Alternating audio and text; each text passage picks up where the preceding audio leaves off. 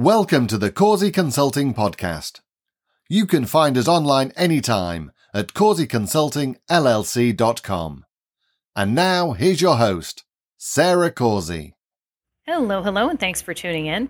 In today's bonus episode, I want to talk about what I mean when I say there's just going to be some people who don't make it.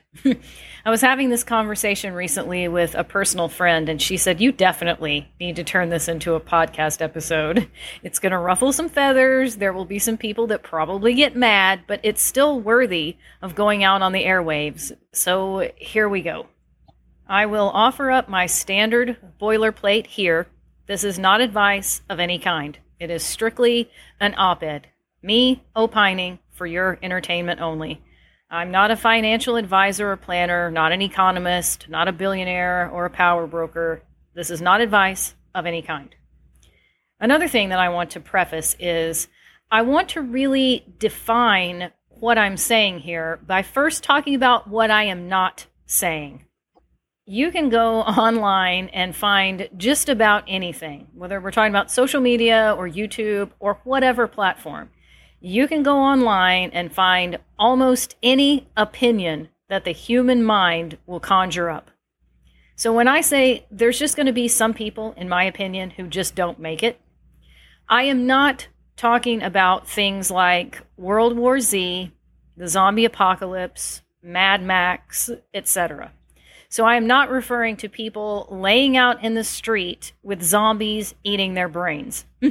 In some respects, it's kind of sad that I have to say that, but the reason why I'm putting that out there is because for some individuals on the internet, when they say, you know what, some people are just not going to make it, what they mean is an actual dystopian, apocalyptic type scenario with zombies and marauders eating people out in the street.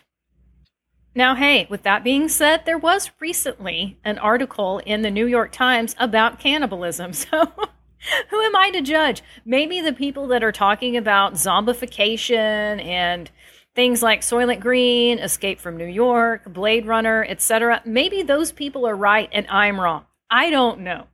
But for the purposes of this podcast episode, when I say there's just going to be some people that don't make it, I am not talking about zombie apocalypse, World War Z, Mad Max, etc. That's not what I mean. For my purposes, when I say there's just going to be some people that, in my opinion, are not going to make it, I'm talking on a much more personal financial level. That individual's personal household economy not working out. Whether we're talking about eviction, foreclosure, things getting repoed, job loss with no game plan about what to do next and no nest egg in savings, high credit card debt, a lifestyle of living above and beyond their means, people winding up homeless, people winding up having to live out of their vehicle if they still have possession of their vehicle, people who might have never used a food bank or a charity before, needing to turn to those options, people who may have never imagined that they would be homeless, suddenly finding themselves homeless. And if you're sitting there with your arms crossed thinking, well, that just sounds pretty far-fetched, I would cordially invite you to remember the Great Recession of 2008. If you were alive at that time, unless you were a kid living at home and you were sheltered from the news and sheltered from reality, I'm sure you probably have a remembrance of what that was like. If you don't remember, or you feel like you need to have your memory refreshed, there's a channel on YouTube called Java Discover. Naturally, I'll drop a link to it so you can check it out for yourself. They have a variety of free documentaries that you can watch, and there's no small number of those documentaries that focus on individuals in America. Some of them are about how people survived the pandemic, and they're more recent, but some of them are not. Some of them are dated back from like 2011, 2012, and they show people and what happened to them during the Great Recession. There are people that never really rebounded from that. There are some people that they rebounded, but it took a long time. There are other people that had to resort to living in their car or living in a tent city, living out of motels. It's very eye-opening. So if you feel that you need a refresher for what that time period was like, go to Java Discover on YouTube and check out those documentaries. It's not lighthearted fare, that's for sure. Now I'm going to pop up and give another disclaimer at the risk of sounding a broken record. I feel like I have to do it because unfortunately common sense is really not that common anymore. Everything that I'm about to say in regards to the types of people that in my opinion are probably not going to make it is just that, it's my opinion. As Dennis Miller has always said, it's just my opinion and I could be wrong. This is for your entertainment only. Don't take it as gospel truth. So here we go. One type of person that's probably not going to make it, in my opinion, are the right fighters. The people who would argue with a signpost or argue with a corpse. They just want to argue and be contrary to be contrary. You could tell them the most commonsensical thing. If you walk outside and the sky is blue and it's plainly blue, then they want to tell you that it's red. They would just argue and argue and argue just to argue. They want to turn every conversation into a Lincoln Douglas debate where, by God, somebody's going to be right and somebody's going to be wrong. And in their mind, they're going to be, for sure, the one in the right. And they will bloviate and argue until basically you just give up. You get to the point where you're like, this is dumb. It's a waste of my time. It's a waste of my breath. And I'm just done. I'm done and I'm out. People like that, they're beyond reason because they're so focused on wanting to be the one, quote, in the right, that they can't even get into basic human reason. They're just so focused on making everything an argument where someone's going to win and someone's going to lose. Another sort of closely related group of people that I would say are probably not going to make it, in my opinion, are individuals who seem to be incapable of using their own common sense and their own critical thinking. Now, just to be clear, we're not talking about people who they have some kind of diminished mental capacity. Maybe they have someone that's been appointed their guardian. They might be in a home. Like there's something going on where dementia or Alzheimer's has taken a toll on their brain and they're not able to think as clearly as they could before. That's not who I'm talking about. I'm talking about people who are of sound mind. They have the ability to use reason and common sense. They're just flat out refusing to do that. They'd rather listen to trolls and bots and BS artists on social media, some of whom are programmed to push an agenda, in my opinion. They would rather listen to those people than look around with their own eyes and their own ears and go, oh, something is not matching up here. For whatever reason, I tend to find those types the most often on channels and platforms dedicated to real estate. I don't know why that is, but that just seems to be a place where they are lurking. People who are convinced, or they're trying to convince others, that we are not in a housing market bubble. This is not 2007, 2008. Houses will only appreciate in value. I mean, there's just no way that we could ever have another housing market crash. The loans that have been given out are totally solid, and the people who took out those giant mortgages, they are doing great. Even if they took out an ARM and the rate goes way up and they're woefully unprepared for it, they are doing great. They are flush with cash. You know, I read that, okay, just speaking for myself, and my common sense, my critical thinking, and my skills of observation tell me that is a load of steaming bull poop. That does not sync up with what I'm seeing. Around here in the Midwest, I'm already seeing people who either have extreme buyer's remorse or they have overloaded their butts and now they're trying to get rid of those overpriced FOMO houses they just had to have last summer. So do I personally think there's just no way that we would ever see a housing market crash again, or that everybody's doing great and they can afford these overpriced homes? No, I personally don't. That does not match up with what I'm seeing. And to piggyback onto that about the job market, as we continue to see layoffs and hiring freezes, rescinded offers, etc., what will people do? If they had a job that seemed to be rock solid last summer, they got qualified for a mortgage, they bought a house that was, 100% or 200% overpriced, they're paying an exorbitant mortgage. What if they lose their job? What if they're in a situation where it's taking both themselves and their spouse or partner to afford the home, and they both become unemployed at about the same time. There's just no way that those people have billions of dollars in savings and they will just be doing fine, no problems. I'm sorry, I just don't believe that. So in my mind, in my opinion, people who are reading this kind of BS nonsense about everybody's doing great, people have a ton of money, the housing market will never crash again, the job market could never crash, everything is fine, everything is great. If they believe that stuff, whew, in my opinion, probably not going to make it. Another type of person who, in my opinion, probably not going to make it are the denialists. Everything is fine. Things are good. This might just be a little transitional bump in the road, but everything is fine. They may have the overarching view that everything is fine, or they may make it more personal. Well, the guy down the street, okay, he might wind up being homeless, or he might wind up with a job loss, or he might wind up to his eyeballs in credit debt, but not me. Well, that could just never happen to me. And it's like, there are a good many people during the Great Recession who thought the same thing. If you watch those documentaries on Java Discovery, they don't, when they're putting a microphone in somebody's face and talking to them, they don't go, oh yeah, I totally expected to be homeless. I totally expected to get evicted. I mean, this was my dream growing up. I wanted to be living in a tent. Nobody says that. So I think we do have to be careful of getting into a denialist mindset of, well, an economic hardship might happen to someone else, or it might happen overall with sort of a sea of faceless people I'm never going to meet, but it could never knock on my doorstep personally. I don't have to plan ahead. I don't have to think ahead. Let the peons and the plebs do that, but I will be just fine.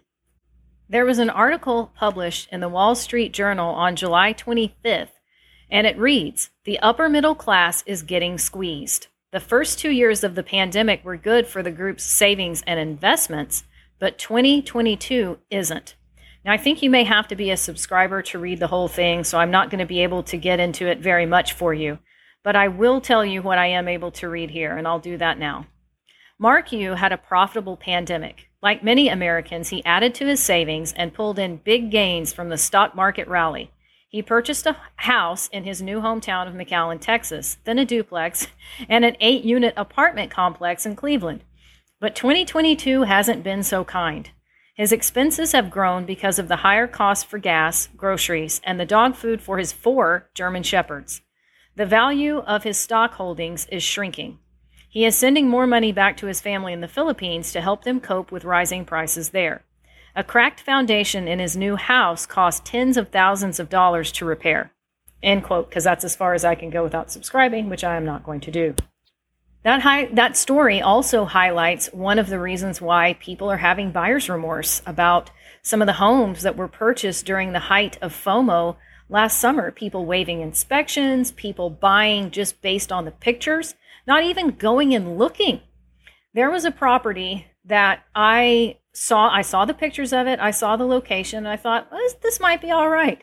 And when I went on a little drive-by to survey the scene, get a sense of what's around it and how the house looks in the flesh, Lord have mercy. Oh, I mean, I'm like, in order for them to unload this place, especially for the price that they've put on it, someone is going to have to buy this sight unseen.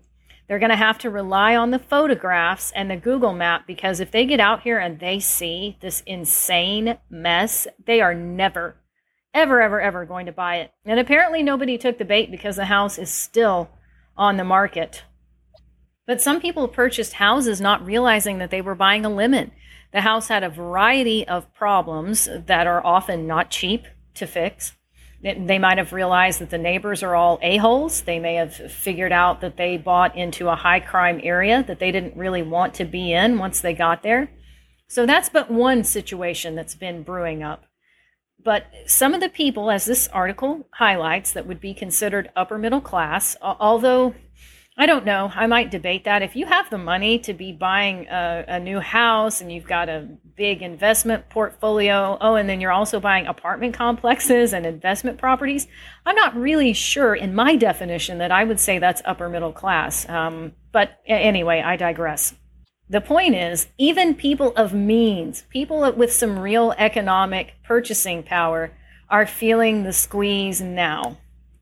So the question then becomes, how squeezed are people that are living paycheck to paycheck that don't have that kind of economic means? They would look at somebody like that and be like, oh, well, how nice for you that you're able to buy apartment complexes and you've got 4 gigantic dogs. I mean, hello. Let's just think about that. Even people that are considered upper middle class that have some purchasing power are feeling squeezed now. I think we have to be careful about living in denial and saying, well, okay, that guy had a bunch of dogs and he went and got investment properties, but I don't do that, so I could just never have any kind of hardship. Don't be so sure. Another type of person, in my opinion, who's probably not going to make it, are individuals who think that the Great Resignation will last forever. The band will never stop playing, and they will be able to relentlessly job hop all over the market for time and memoriam, and they will always be able to get an increasing amount of money every single time that they make a quantum leap. And if, for whatever reason, the job market or the economy refuses to grant that wish for them, then they will just bow out. They will somehow be able to make money, I guess conjuring it from thin air, until they get what they want. Markets are cyclical, and if you've lived long enough, then you've probably been through more than one cycle. What goes up must come down, but it doesn't stay down. Bear markets and recessions don't last forever. On the other side of the coin, bull markets and rallies don't last forever either. I'm very hesitant to listen to anybody that says, well, this is a bull market that's just going to last forever and the band's never going to stop playing and the stock market will just go up and up and up. Okay, all right. Or on the other side of the coin, society is going to collapse overnight and we're going into a bear market that we'll never recover from. Zombies are going to eat your brain out in the street. Oh, okay. Based on what I'm seeing in the job market in real time, I believe that we are in a transitional period. We're in like this murky pool of water where the Great Resignation is still happening, but it has subsided significantly. Then at the same time, you have employers pulling back on hiring and starting to say, you know what, the pendulum went way too far to the other side and we want to start taking control back. Now, I would argue, and I think you could, I think the argument could definitely be made that actually the Great Resignation is over with, it's toast. We need to stop thinking about it. We need to start looking at this transitional period and getting a game plan together about what happens next. How would you weather the storm of a job loss? How do you plug in at a company and become integral to the operation, etc.? An argument can be made for all of that. Just speaking in general. Not everybody has gotten that memo, okay? Not everybody is aware of the fact that, in my opinion, we're already in a recession right now. That, in my opinion, unemployment is not really 3.6%. In my opinion, there's not really 2 legitimate open jobs for every 1 unemployed person. A lot of the jobs listed, in my opinion, are either bogus and they're posted for optics only. They're evergreen orders that have been open ever since Moses was put in the basket in the bulrushes. Nobody's ever going to probably be hired for them. Or they may be jobs that don't even pay a living wage and don't carry any benefits with them. In my opinion, not all that glitters is gold. So you have this collision of candidates, some of whom have figured out, okay, I need to pump the brakes on job hopping and get very intentional and strategic about what I do next or what I don't do next. Then you have the types of candidates that I'm talking about who have just decided, they have just made an executive decision for themselves that the band is never going to stop playing on the Great Resignation and they will be able to job hop and get 20 or 30% pay bumps every single time for the rest of their career. They haven't stopped to think like, is that realistic? Does that seem to be something that I think corporate America is going to afford me? Am I going to be able to go from 60K and then 80 and then 100 and then 150 and then, I don't know, within 5 years, I'm the grand poobah of the entire company and I'm making a $5 million salary? Does that seem to be realistic? In their mind, I guess it is. And that's why I say, in my opinion, people like that probably not going to make it. I cannot and will not give anybody advice. What I would say to myself in this situation is, self, it's time to get very selfish. It's time to think about myself and my family, what's best for our personal economy. I'm not going to worry about corporate America because they're doing all right. Corporate America, at the end of the day, is going to look out for itself. They're going to take care of themselves. They don't answer to me. They answer to the shareholders and the investors and the power brokers, but not to me. It's one big club, and I am not a part of it. So I need to be thinking about what is best for myself, my career, and my family. What can I do in terms of income generation to make sure that come what may, whatever might be coming down the pike in this wackadoodle economy, I want to know that I know that I know that we're going to survive. Once again, just my opinions, and I could be wrong. I hope you have found this episode entertaining, and I will see you in the next episode. We hope you enjoyed today's episode.